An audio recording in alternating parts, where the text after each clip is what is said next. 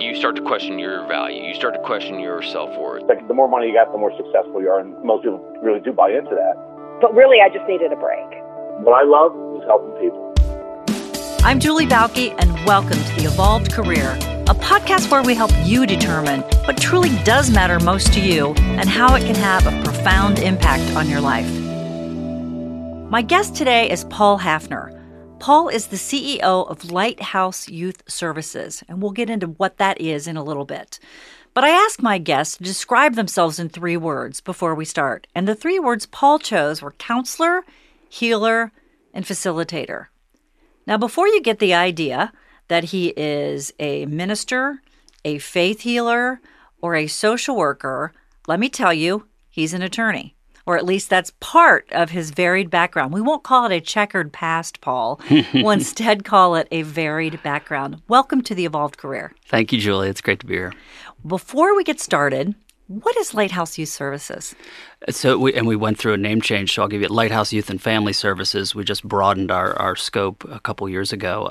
We are a youth-serving organization, so we go from ages 0 to 24 and focus in on children, youth, and the families that surround them. So we are working in foster care and adoption. We are in shelter services. We are in young adult independent living programs. We are in clinical services in the schools and a lot of juvenile justice services, helping kids heal and helping families get them back on the right track. Well, there certainly is no shortage of need for your services. I would imagine every day is an adventure. It certainly is, especially with over 300 full-time employees and about 5,000 clients annually. Wow. That is a large, impactful organization. But I have to say, since we're not on video here, I can also tell our listeners that you say all this with a huge smile on your face. Absolutely. It's a pleasure. I can even hear it in your voice. You love your job. I do. Isn't that wonderful? Yes. It's a good feeling. And I didn't even write this one down, but I'll just share with listeners. This is the first job I've ever had where I really don't remember when payday is. Like, that is a measure of how much you love your job when you can go through a month or two and go like, oh my gosh, was that last Friday, this Friday? I have no idea, because I just love what I'm doing, and it goes from Monday through Friday in a heartbeat. Wow, that's great. You know, so many people, I describe it, they survive 5 days to make it to those 2 days. Right. The weekend. And that is, in my opinion anyway, a miserable way to live. And I would guess that you would agree with that. Yeah, I've spent some time doing that. Yeah, absolutely. So tell us about your career. So first of all, you describe yourself in 3 words. Give me 3 words to describe your career overall. Well, so leadership is a huge piece of what I've been working up to in my career. It's now also sort of fundraising is a big piece, but in the past that could have been sales, working to generate revenue for an organization. And then consensus building, I use that personally, but it's also has always been a big part of my career, whether as a corporate lawyer or a CEO with a big board of directors, always trying to drive towards the agreement and getting everybody on board and following. So those are common threads, Absolutely. Regardless of what job you've been in. Yes. Yes. So did you go to law school right after undergrad? I spent 1 year finding myself. Okay. and then you lost yourself again? That's and right. I wish I could say I hiked the Appalachian Trail or spent time in Europe, but I really just worked here and wanted to make sure that law school was the right path. But it was. So when you think back to the Paul who signed up to go to law school, who took the LSAT, who showed up on day 1, could you have ever imagined this Paul today? That's a great question. I suppose, so here's one of the most important things that I've learned in the last, I've now been at Lighthouse for 3 years. And when people ask me about the career and the trajectory that I followed, I encourage people never to think of their career in a linear fashion. So just because you went to law school does not mean you will retire at age 65 with a gold pocket watch from a law firm, right? Especially today, these days. Exactly. So I would say there were immediately in law school, there were some people that I learned that had law degrees that were not practicing law. And you start seeing those people, and then you start seeing more of them, or you read about them in the newspaper that somebody had a CEO of so-and-so was a practicing lawyer for 20 years. And so in law school, I probably couldn't imagine where I was now, but by my, probably late 20s, early 30s, I started seeing more and more lawyers that were doing incredible things in the community.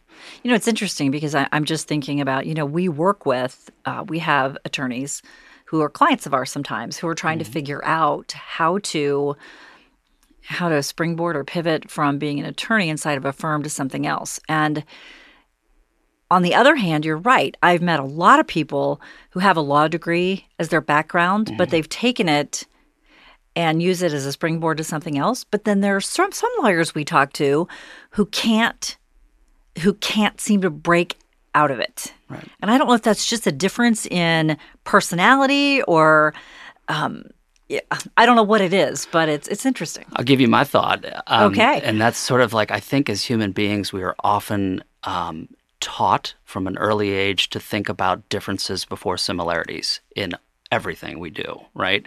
And that leads to a lot of bias and things that go on in our community every day.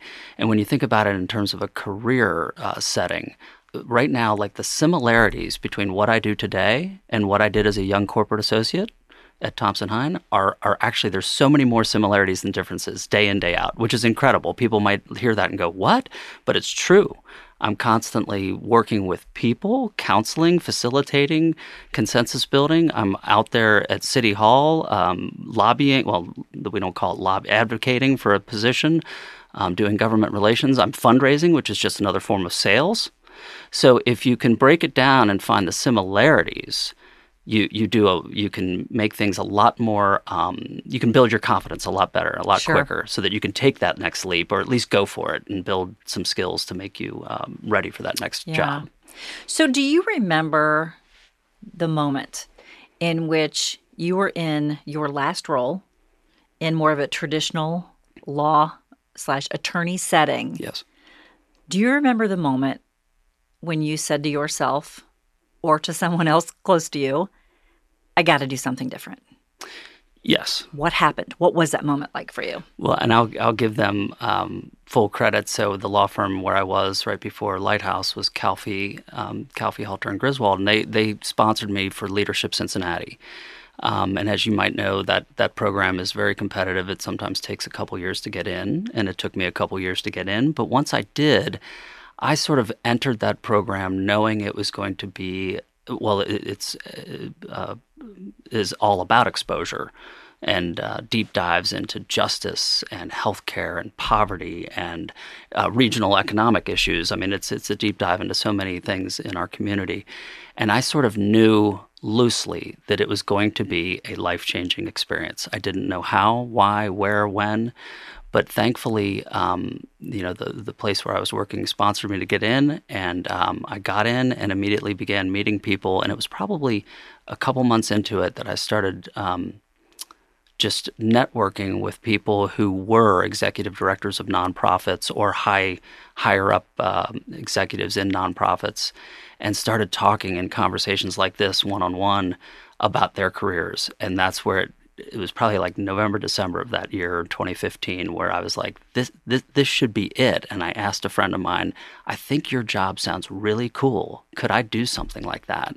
And their answer was, absolutely. Let's get working on it. So it's interesting. It's because we work with people who are in transition or want to be. Mm-hmm. And it's interesting. You're carrying inside of you this desire to do something bigger and more meaningful to you. And one step in your process was to ask somebody else for their insight and their input, and to some extent, maybe a little bit their permission. Right. I think we can be. Our biggest enemy is is the space between our ears. Absolutely. Yeah, and we can feel it in our gut. But sometimes we want or we need that validation that we're on the right track. And if we ask the wrong person who says, oh, you can't do that. Why would you want to do that? Paul, you got this great job back at the law firm. What's wrong with you? It's easy sometimes to take that as then our life gospel and go, yeah, you're right. Right, especially if you grew up with, in my case, wonderfully intentioned, sort of Depression era parents who, and if you're listening, we love you. But that is something where you can. You talk about, I'm sure, in career coaching, it's having your own personal board of directors, right? People that you can talk to, mentors that have your best interests at heart, or at least can be great sounding boards. And they're not going to give you the answers. It's self-discovery, but they will point you in the right direction and build your confidence and give you examples to look at. Just being able to kind of build that confidence level to know that you do not have to just follow this exact linear path. And it can be a real interesting sort of shape to a career if you kind of just let, in my case, there's a very God-driven element. Just kind of follow those signposts and be aware and be present and be willing to see what and accept what's coming down the path versus sort of forcing your way into that career path that so many people have told you about. Yeah. And it's funny sometimes, I'll talk to people who say, well, I really want to do this. But the risk, the insecurity, the lack of confidence, and they'll sometimes say something like, well, and I'm just, I really like the security that comes with a job. Like, have you been paying attention? Do you not know there is no security that comes with a traditional job? Right. It is completely out of your control. I mean, sure, you can perform well, and poor performance will lead to an expected outcome. But if you can be an absolute rock star, and somebody else's decisions will impact your career. So don't tell me about the security you're seeking at a corporation. Right. And that's even, I think, there was just an article I read about the law firms and how they used to be it was Wall Street Journal this last weekend on Saturday. So that can absolutely be the case, even with law firms. I read an article recently where the law firms and the expectation of partnership and what that meant, and now how there's so many different classes of partnership, and really you are just another employee. The vast majority of even partners in law firms now are just employees, and there's very little stability, mega mergers going on, and constantly proving yourself. So yeah, you're in control of your own career, and if you think there's just that natural 35, 40-year path that'll unfold, that's very rare in our economy today. Yeah, one of my favorite phrases is, your organization wants you until the day they don't. Right. And you need to manage your career accordingly. So I'm going to call out one of the phrases you used with me when we first met, and you talked about life juice, where you got your life juice. Tell me about that moment when you came up with that phrase and realized that you needed more juice. Yeah, that's great. So it's sort of what makes you feel that burst of energy, right? What gets your heart going in the morning? And for a lot of us, it is the work. It should be your work. If you're going to spend something, 8 to 5 p.m. or in this job, I don't even think about the hours, but that's got to give you some battery charging element to it, right? So where do you get your life juice? If you're struggling to get it from work and you're just getting half a tank from work, well, where are you getting it? Through your volunteer efforts after work, through coaching your Little League baseball team? What is it that's making you kind of get up in the morning, get excited, and at the end of the day, go to bed exhausted, tired, and satisfied? For me, what had sort of happened in the corporate world, and then which I would include the big law firms in the corporate world, I was getting enough to sort of get by. It was, we're making good money, which is important to a lot of us. It's sort of critical to be able to pay your bills, but that's not giving you life juice, right? That's doing enough to get by. And so I was volunteering a lot, and I was serving on boards, and that was helping. I was adjunct teaching, which is another piece of the counselor facilitator.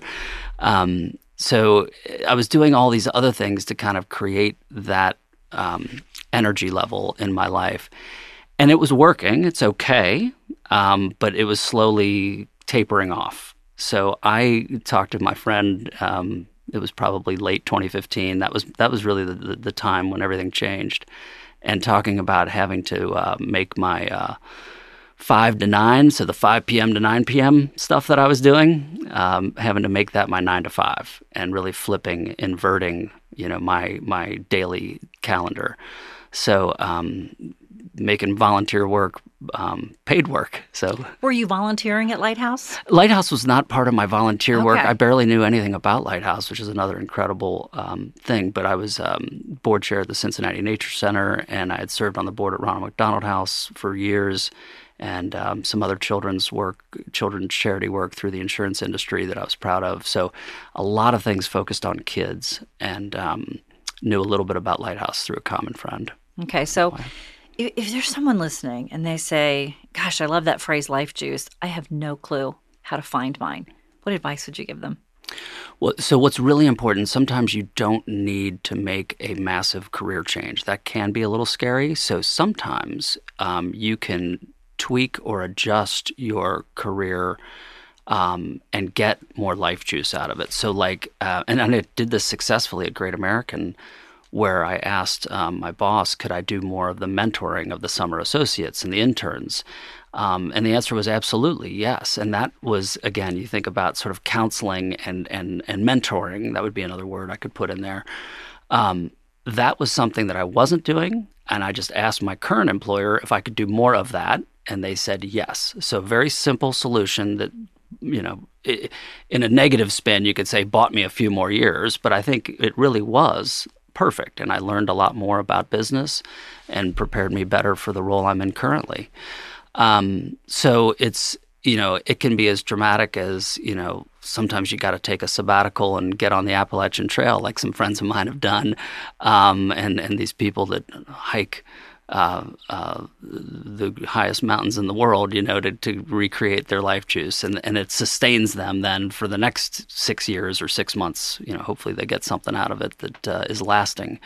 So I think it's about exploration and tapping into something inside, knowing your passions, knowing what you do best, your skill set, and what really drives your energy level, and then finding a way to get more of that in your day. Yes, well said. I use the phrase, what do you want more of? If you could wave a wand and change your day, what would you like more of? And then alternately, what would you like to take off your plate if you could? Mm-hmm. And I think when we start thinking in those terms, instead of throwing everything out and starting over, if you just make a few minor changes, it's enough. But sometimes it nudges you toward making bigger changes. It gives you the confidence to make bigger changes. That's a perfect way of putting it. That's exactly what happened to me. When you are in a job that you don't like, not only are you miserable, but your confidence just has taken so many hits because you start to think there's no value in me. Nobody else would ever hire me. And then we start telling ourselves it's okay to cry in the car on the way to work. Doesn't everybody do that? And things start to normalize that really should never be normalized. Yeah, that's true. Yeah. So bad. We don't want that. And a lot of it's like fear-based thinking, right? Oh, isn't it? So isn't it? Yeah, I don't do it every day, but I try really hard to say to myself, no fear-based decision-making today, Paul. And, I love that. Yeah.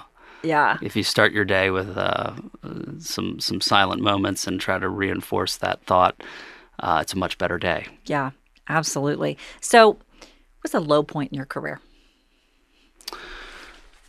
Well, you sort of touched on it in your words just there. It was probably 2014 at the law firm and starting to really question what I was doing and where I was going.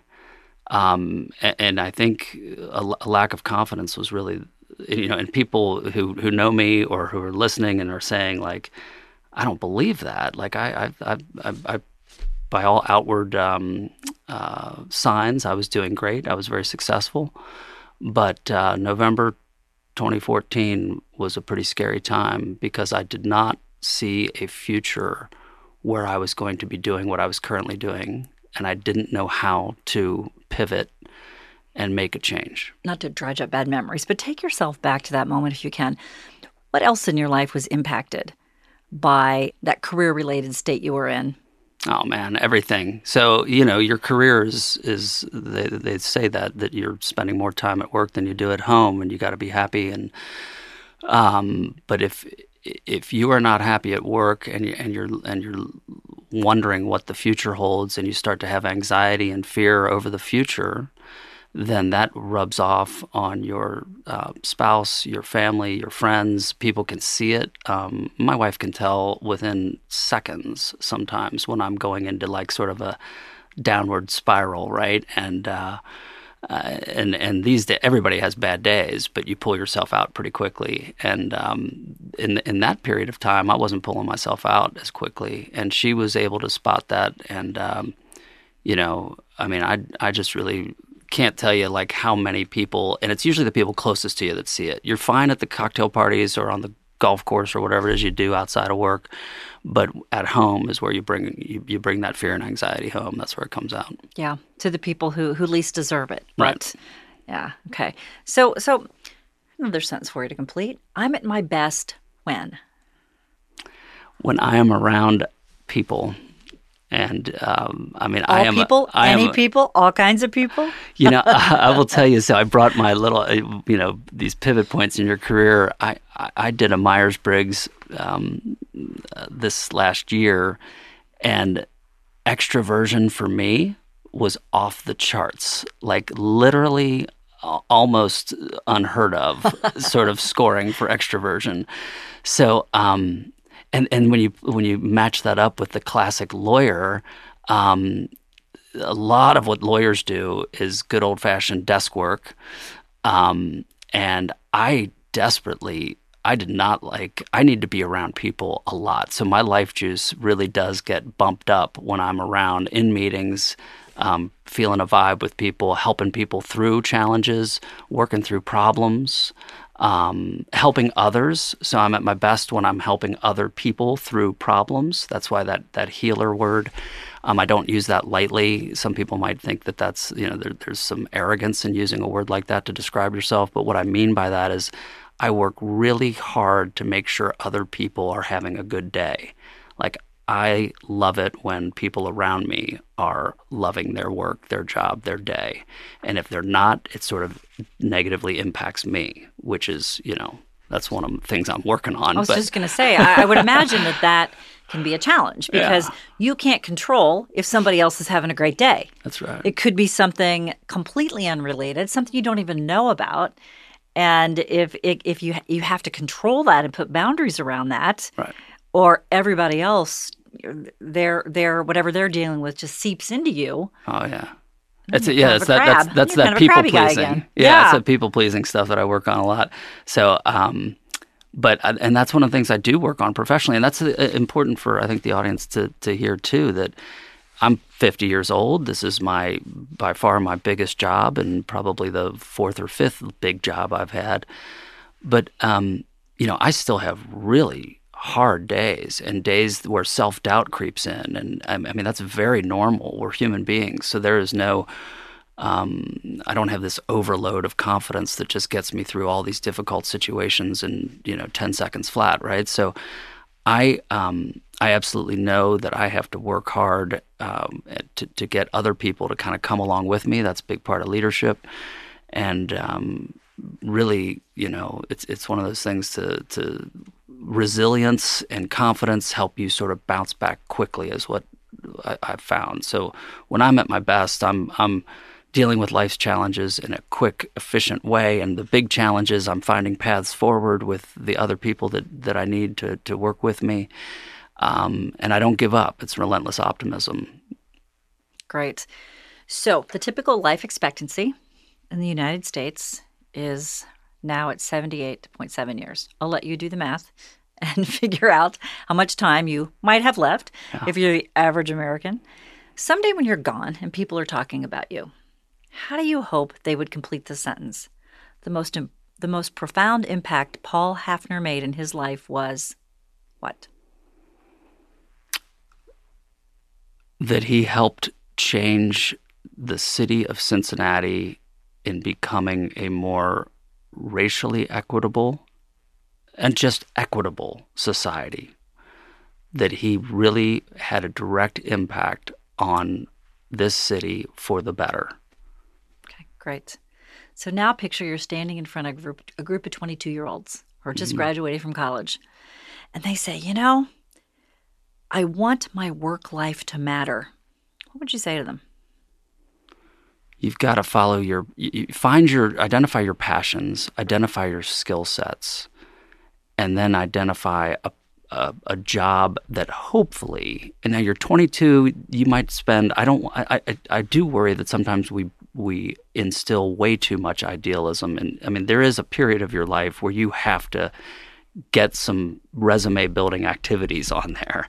So it's a rare human being that is able at age 22 to just magically start a career and nail it. They exist, but I guess, and this is my lawyer's risk-averse part coming out. I want to be guarded in how much I encourage them to be idealists. But if you find your passions and your interests and your skills, that should help lead you to a whole host of potential careers that might fit and get a coach, get a personal board of directors. That would be a really important thing to start with. And for 22-year-olds, that might be a couple friends and mom and dad, but get people that you trust and you value their opinion and let them help guide you along those next few years.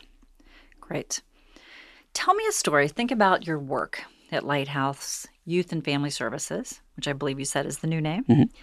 Tell me a story that when you really think about those moments that really make you say, yes, this is what I'm supposed to be doing.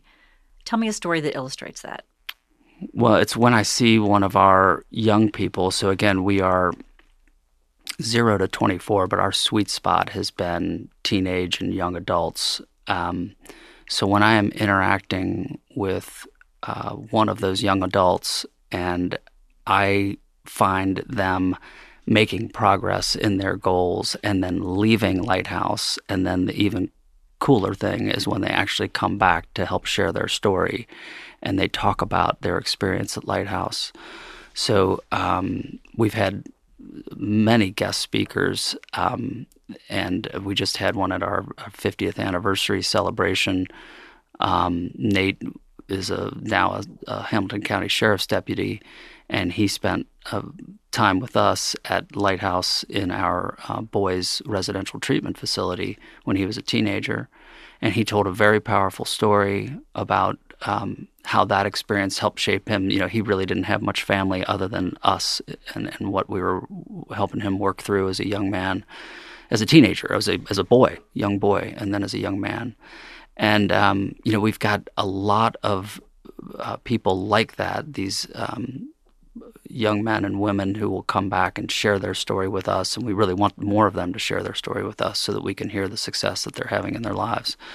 So, to see the impact that you had or that your organization had on a young person's life, hopefully in a few years I'll start to see some of those people that I'm directly working with right now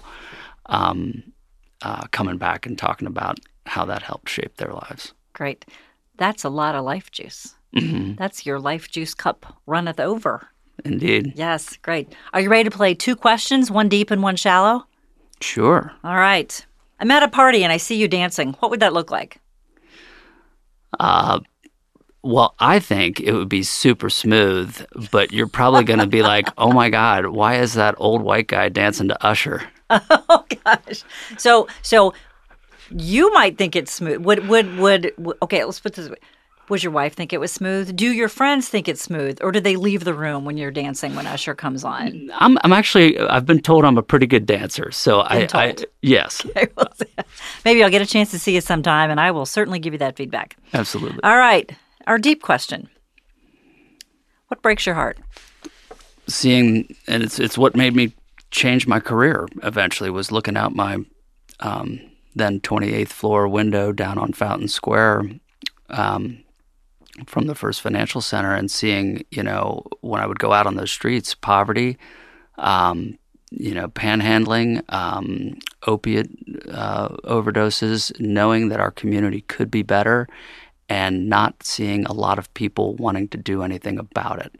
So it hurts me to think, and the children that are directly impacted by their parents' substance use disorders and their parents' poverty and generational poverty. So what breaks my heart is seeing our society continue to go on what I believe is a downward trajectory towards less equality, and I can't stand it, and I want to change it. Great. Well, thank you. What is your organization's website if people want to learn more? Sure. It's www.lys.org.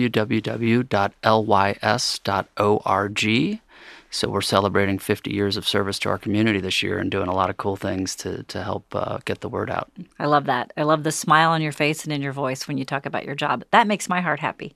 So thank you for your time today. It was wonderful spending time with you. Thanks so much, Julie. If you enjoyed meeting the Evolved Careerist on today's episode, well, we've got a lot more lined up for you. Subscribe, tell your friends, rate us and write a review. And of course, follow us on social media.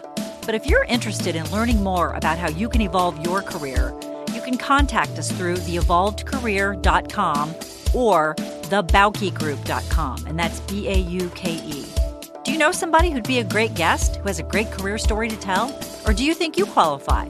Then email me. My email address is in the podcast description. Until next time, here's to your career happiness.